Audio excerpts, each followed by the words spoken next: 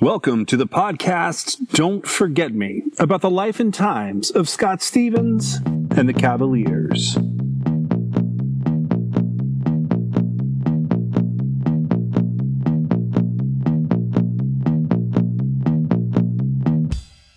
Chapter 6. Now, Dance, Dance, Dance, you followed that with something called Play by the Rules. Is that right? Play by the Rules was the flip side of Dance, Dance, Dance, and there was a big discussion as to what we should do, either the ballad first or the up tempo. So we did Dance, Dance, Dance first. The second release was I had a thing with three letter titles, so it was Why.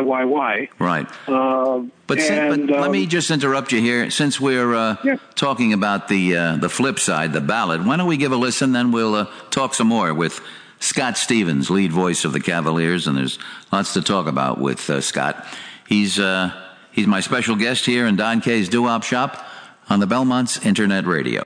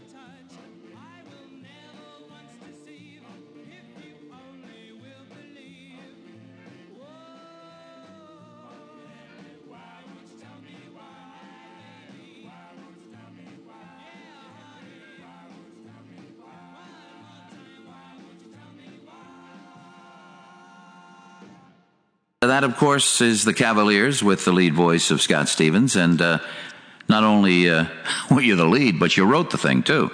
So now you were looking for a new song, and you mentioned Why. You like those repetitive titles, right? Yeah, and the funny thing about Why is the Mellow Kings did a song called Tell Me Why. I think it was the Mellow Kings that did Tell Me Why. And, after I wrote Why, somebody brought it to my attention that it sounded a lot like Tell Me Why. And I brought it to the attention of the writers at Ivy Records. And they said, no, leave it alone. It really doesn't sound exactly like it. But that's really, I guess, how I got the idea for the song. It's just like Dance, Dance, Dance. When I was listening to At the Hop, I sort of got the idea for Dance, Dance, Dance by listening to songs like At the Hop. Yeah, it has that kind of hectic sound to it. Like it's really moving. It's cooking along. Yeah. So something by Danny and the Juniors, the At the Hop or Rock and Roll is Here to Stay, kind of gave you the idea for that Dance, Dance, Dance, huh? Yes, it did. Mm-hmm. They had a problem. Who was going to fill Steve Weil's shoes as their bass player? Who's going to help Steve Glazer write music for the group? Who's going to hold rehearsals? Who's going to hook up with a record company? Maybe there'd been a big mistake. And Steve Glazer didn't know what drove him to try to accomplish the impossible. He guesses that it was a combination of youthful ignorance, a sprinkling of confidence pixie dust, and just plain luck. or the lack of it, that ended up putting them on the road that they traveled. Junie Smith was a bass singer from Harlem. He became their 5th member. He was a high school dropout. He made his money from the numbers racket that was prevalent in New York City at the time. The numbers were the equivalent of an illegal pick-3 lottery game. New York City in 1958 was hard for the black community, especially for the teenagers. Escape from the ghetto was not through basketball, football, or baseball. Those were just games played before going off to college, work, or the army. For a black teenager, rock and roll was the means to escape. College was rarely an option. A good portion of the teenage population never finished high school. From the 40s and into the early 60s, a period of mass migration began. Blacks from the South were flocking to the big northern cities, especially New York. The predominantly white Jewish population began to move out of Harlem and into the boroughs of New York City, Long Island, Westchester County, and New Jersey. It was called white flight. Junie was a true bass singer with perfect pitch.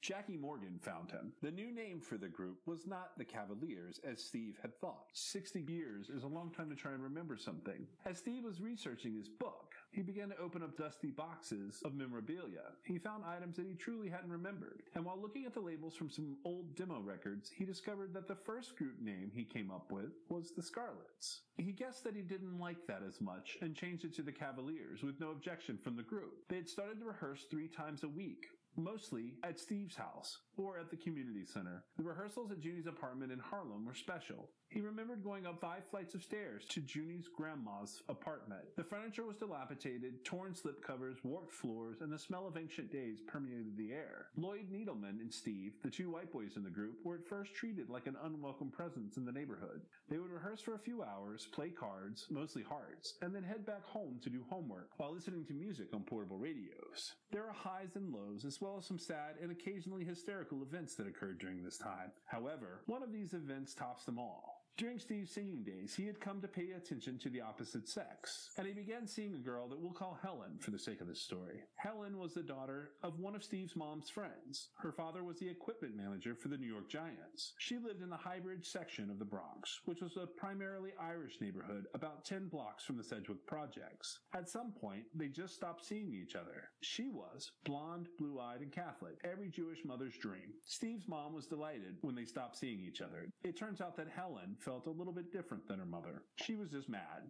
One sunny day, the group was rehearsing at the Pocket Park in the projects. There had to have been at least 50 kids there, playing rock and roll music on their portable radios or listening to the Cavaliers practice. In the middle of one of their songs, out of the corner of Steve's eye, he saw a group of boys approaching, using the term group very loosely here. Most of them had either zip guns, bats, knives, or chains in their hands. A dead giveaway that trouble was coming. The Cavaliers kept on singing, while the crowd of kids scattered, leaving them alone to face a mob. A tall, freckle-faced kid with acne-marked skin strutted over to him and said, "Hey, shithead, we're here to fight the gang, the Cavaliers." Steve's heart was beating like it would explode from his chest, and he shouted back, "You're shitting me." He replied, "Yeah, the Cavaliers. We're the Highbridge Ikers, and we're here to rumble." As if on cue, they all broke out in unison. "We're the fucking Cavaliers, and we're a singing group." They started to harmonize. "We're a fucking singing group. We're a fucking singing group." Seconds after they started singing, Freckleface started to raise his bat above his head and aim it at Steve, but about 5 cop cars and 2 paddy wagons came screeching down the street in front and in back of the Ikes. Looking up, as they were being hauled away, Steve saw police on the rooftops. The Cavaliers stayed put and serenaded them as they were led off to jail with "We're a fucking singing group." They sang it in what became perfect 5-part harmony. Helen must have been really pissed at Steve because she set up the rumble to get even. Steve would later say that he never did write a song called "We're a Fucking Singing Group," but he bets if he had that it would have been a hit. So, my mom... Now, let me ask Alan, because since he was one of the guys you approached, what did you think when they came up and said, "Would you like to be in the group?" I mean, was that something you wanted to do, or did they have to? Yeah, I think that was... Were you singing prior to them? I had been singing before that, before I got in the group, because I guess it was in my mama's cooking, a little bit of soul that I had or something like that, but it was a popular thing to do and to be a part of a group in those days. Oh, absolutely. So in turn, I was very happy to be among my brothers, as you may say. Now, when you were approached, were you already singing with a group actively, or did they? No. I wasn't singing. I think there was one fellow. Was it Junie who had been singing with a group? No. No? Not at that time. Not at that time. I don't think Judy was singing. Well, he might have been. He might. We I don't recruited him know. as the second. No, bass. we were at that moment. We were the Royals, and we were the two Royals. Right. And then we said, "Hey, Kay, we found Alan. Okay, now we're the three Royals." Mm-hmm. So it was working that way. Yes. Okay, We were just so, building ourselves. Now, from the three Royals, you went to the Satellites, right? Is that The right? 5 satellites. And then Yes. we appeared on the Ted Max original amateur. Well, that's my mother's fault because Yes. my mom decided that It's we the 5 belonged, satellites. right? We Correct. belonged in show business, and Have you she. recorded yet? Let me just No. No, we hadn't So recorded it's the yet. 5 Satellites on the Ted Mack amateur hour. Tell us what Correct. happened. Right, she picks up the phone. She calls up Ted Mack's office and gets us an audition in August of 1957. Okay. And after we auditioned for them, they book us on September 2nd, Labor Day, 1957. Oh, mine, he's got this Yes. Yeah. He's got it written down. He's got it written down. guy. He's cheating. He's cheating. Yes. I brought the TV guide with me.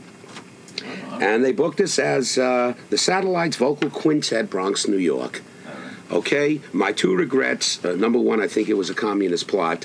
But on November 2nd, which was 2 months after that, Right. Russia launched the first space satellite.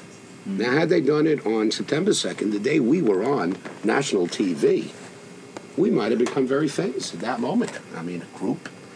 And the other regret I have is that 2 weeks after we were on, Anne Margaret made her debut on Ted Mack's original amateur hour. We missed that one, too. But we In were... what sense, though? I mean, she was prettier than you guys. Yes, obviously. a lot prettier. A But how lot. did that affect you? What do you mean?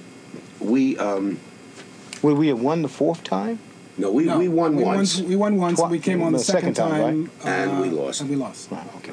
Who We did a beat you? song guy called- playing spoons or something? Something like that. Actually, we lost to a Spanish trumpet player, and the governor or the ambassador of Mexico introduced him, and I turned around to Steve and I said, "There's no way in hell we're going to win this time." But we It did was a little. little political But situation. winning once, did it? I mean, it had to do something. Oh, it's great. I mean, As a matter of not only fact- for your own, edification and ego. But, Well, to talk about ego or nerves, we did a song called "Little Darling" by the Diamonds. right. And in that song, you have to start with a high falsetto beginning, and there was no cue in. And I was so nervous that I kept on running into the bathroom, screaming, "I can't find my note! I can't find my note!" Came out. I did the first verse twice, but we won in spite of it, and it was great. But it was live in front of 8 million people. Let me ask you this: when you won that, amateur hour, what did you get? 'Cause I don't know anybody. Expense money? We did you get actually expense money. anything? I mean, Yeah, we got. Not for winning. No, not for winning. Just to- Everyone appears on the show gets a $10 bill or a $20 bill or something, for expenses. Right. We got tortured by about 8 hours of rehearsal for the original amateur hour, quote unquote. Right. That's what we got. And what else did we get? That didn't further your career in any way. in a Well, sense, it gave or us did some it? exposure, I think, and we didn't get a recording contract until about 7-8 months later. The first demo records were recorded at Allegro Studios in the basement of the Brill Building at 1650 Broadway in the summer of 1957. The Brill Building was the most important location of record publishers and music labels in the city, probably in the United States, in the 1950s and 1960s. The cost of a session was $20 per half an hour, and that included an engineer and all the sound equipment. Steve got the group together for a rehearsal at the community center, and while they were there, they decided that a drummer might be helpful for at least the rhythm accompaniment on the demos. Hanging out at the community playing pool was one of the local kids that Steve knew that played drums. He went to the High School of Performing Arts.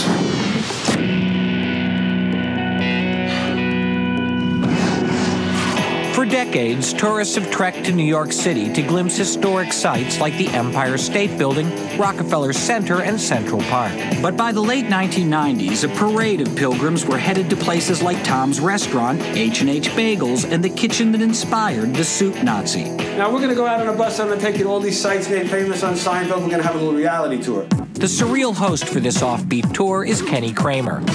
Like his namesake, Kenny Kramer doesn't have a regular job. However, he has managed to make something out of his connection to a show about nothing. Long before he became the answer to a Seinfeld trivia question, Kenny Kramer was a funny kid growing up in the Bronx. We thought he had a great imagination for the absurd and for the comedic, and we thought he had talent. In 1958, Kenny got into Manhattan's prestigious School for the Performing Arts. Yearning to be more than a class clown, he dropped out at the age of 17 to work for a local comedian. I was writing jokes and giving him jokes and listening to my jokes getting laughs, which gave me the confidence to realize that, hey, I can do these jokes myself. In 1969, Kenny married a woman he met at a club, and 2 years later they became parents. Sadly, the daughter they shared wasn't enough to sustain their 5-year marriage. Alone, he continued to work hard to make it as a stand-up comic. And by 1975, Kenny was performing in nightclubs and at rock shows. Then, his ex-wife unexpectedly gave him custody of their 4-year-old daughter. I was doing stand-up comedy at rock concerts and living this insane lifestyle. Having the responsibility for a little child calmed me down to the extent that it probably saved my life. Growing up with my dad was, well, you might find this really hard to believe, but it wasn't probably like your normal household. Kenny's wild ways were a sharp contrast to the quiet comedian who lived across the hall, Larry David. Well, our personalities, for some crazy reason, just complemented each other. Where I was wild, he was a little subdued, and it just worked out into a great friendship. One of Larry David's writing partners was an up-and-coming comic named Jerry Seinfeld. When Larry and Jerry sat down to write a sitcom together, their comic inspiration was right next door. Larry walked into my house one day and says, Kramer, he offered me an opportunity to write this pilot with Seinfeld. I want to base a character on you and call him Kramer. The name Kramer stuck, and NBC bought the show about 4 quirky friends in Manhattan. Seinfeld debuted in 1990, with actor Michael Richards playing Kramer. He did an awful lot of physical things that Ken didn't really do. By the fall of '95, Seinfeld was the most popular comedy on TV. This Seinfeld show is so huge, this character Kramer is becoming this international icon, and I'm thinking, if I don't cash in on this, I'm an idiot. Kenny figured it was time to make a buck from his link to the hit show. I had this great idea. Why don't I do a Seinfeld reality check? And as I had this thought, a Gray Line tour bus drove underneath my window, and a light bulb went off and said, a tour, a reality tour. Well, my reaction was, really? Will it be that amusing? That's the tour I would do first. You know, if it's the Great Wall, and then Kramer's tour. I was excited because I was able to now tell people what my father did for a living. In January of '96, Kenny rented a van and mapped out a tour of local sites made famous by Seinfeld. He called the New York Times, which ran an article about the Seinfeld reality tour. Once that happened, like, everybody picked it up, and I was literally famous the next day. When the Seinfeld reality tour began on January 27th, 1996, it was an immediate hit. Thanks to Kenny's tour, fame had found Cosmo Kramer's alter ego. I was pretty besieged by media for the first 3 years. We've got the original Nut across the hall, the one whose real-life adventures inspired the Seinfeld character. Here's Kenny Kramer. Hey. Kenny! Then in 2001, 3 years after Seinfeld went off the air, this madman of the people became the Libertarian candidate for mayor of New York City. I'm Kramer, I'm running for mayor. You a New York City voter? Some people were taking him seriously, and some people thought, you know, it was just another Kramer-esque thing to do. Though he won only 2,201 votes, Kenny Kramer managed to do what he does best, keep himself in the spotlight. Kenny Kramer has had 15 minutes of fame, but those 15 minutes of fame would have to be measured in like super dog years. The show that gave Kenny Kramer his 15 minutes lasted 9 seasons, but Kenny's planning on sticking around a bit longer. If I'm having 15 minutes, I'm going to live forever. It's genuinely hard to get any more New York than Seinfeld. I think Seinfeld in its time came to represent a lot of things about New York. And there is a tie to this story, and that is that Kenny Kramer, the guy who is doing drums on the Cavaliers demos when they were starting the search for a label, it's Kenny Kramer. It's the inspiration for Cosmo Kramer, and he's still active today as like a pretty prevalent character in New York. His name was Kenny Kramer. Steve yelled out, "Hey, Kenny, you got drumsticks with you?" He said, "Nope, just my brushes." Steve replied, "Great. You want to come down to Allegro Studios and record some music with us?" He quickly replied, "Oh, yeah. And off they went to Manhattan to record 3 songs, Angel, Bench of Love, and That's What Little Girls Are Made Of. With their demos in hand, they set off to search for a record label. Frank, you jump in. You got anything? This is less about events, and it's a little more philosophical. Coincidentally, I'm writing the word harmony, and you're saying the word harmony. You're asking about, the choirs and the synagogue music. What does harmony do to you, and what does harmony do for you? It's like it just sends me to another place. It really does. It's soothing. I am the one thing I am very good at is harmonizing. The last CD, the song Sunday in May. The 5 people you hear in back of me harmonizing, that's all me. I'm the 5-part harmony in a song that I'm singing solo on. So I have supposedly a unique ability to harmonize with a kitchen sink if I needed to. It came innately. And I don't know why. Like when we were being interviewed on Don K. Reed, Jackie said when I took over the group after kicking Steve Weil out or him resigning, and that's a whole other story. Steve ran the group. Without Steve, there was no Cavaliers, and he gave us our parts. He gave us our harmonies. He wrote the songs. He called the rehearsals. He booked us on wherever we were going to appear. I mean, he did it all. The Cavaliers are Steve Glazer. There's no separating the two. And that's what Jackie said about me and my music. Even though I'm a musical illiterate, I don't read music. I'm more of a poet when I write, and somehow the music just comes. Don't know how. It's sort of magical, but the music fits in. And harmony came naturally too. You were able to do that. It wasn't studied in a way like that. You were sort of you were able to. Never was really studied. Although I played the saxophone as a band in the band in junior high school. I was horrible. But I was notes, so right? bad, Not harmony. It's so bad. Right? I could follow along when I'm because I'm in the choir now in the synagogue, and I can follow along with the rhythms and the cadence, and I know in the general direction the music is taking me with the notes the way they are on the sheet, but I can't really read. And as far as guitar playing, I'm a rhythm guitarist.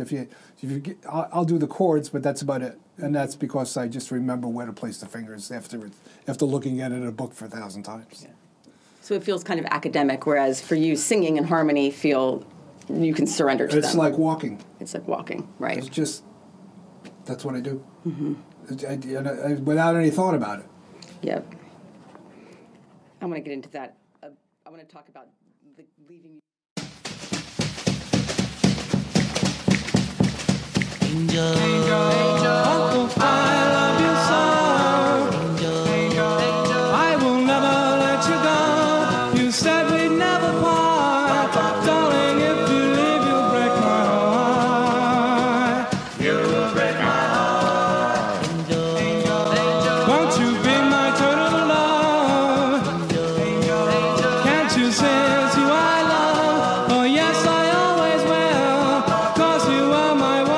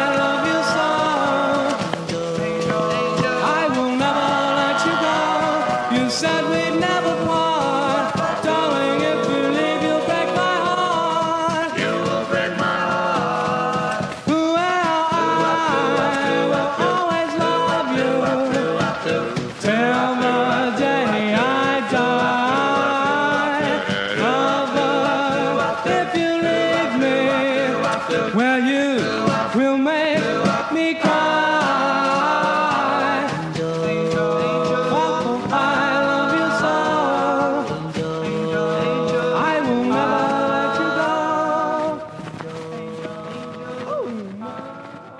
for joining us. This is Don't Forget Me, a podcast about Scott Stevens and the Cavaliers. Music and words are adapted with the permission of Scott Stevens and the Cavaliers. We hope you'll continue with us on the rest of this limited series and musical adventure. Check the show notes to find out more about Scott Stevens and the Cavaliers.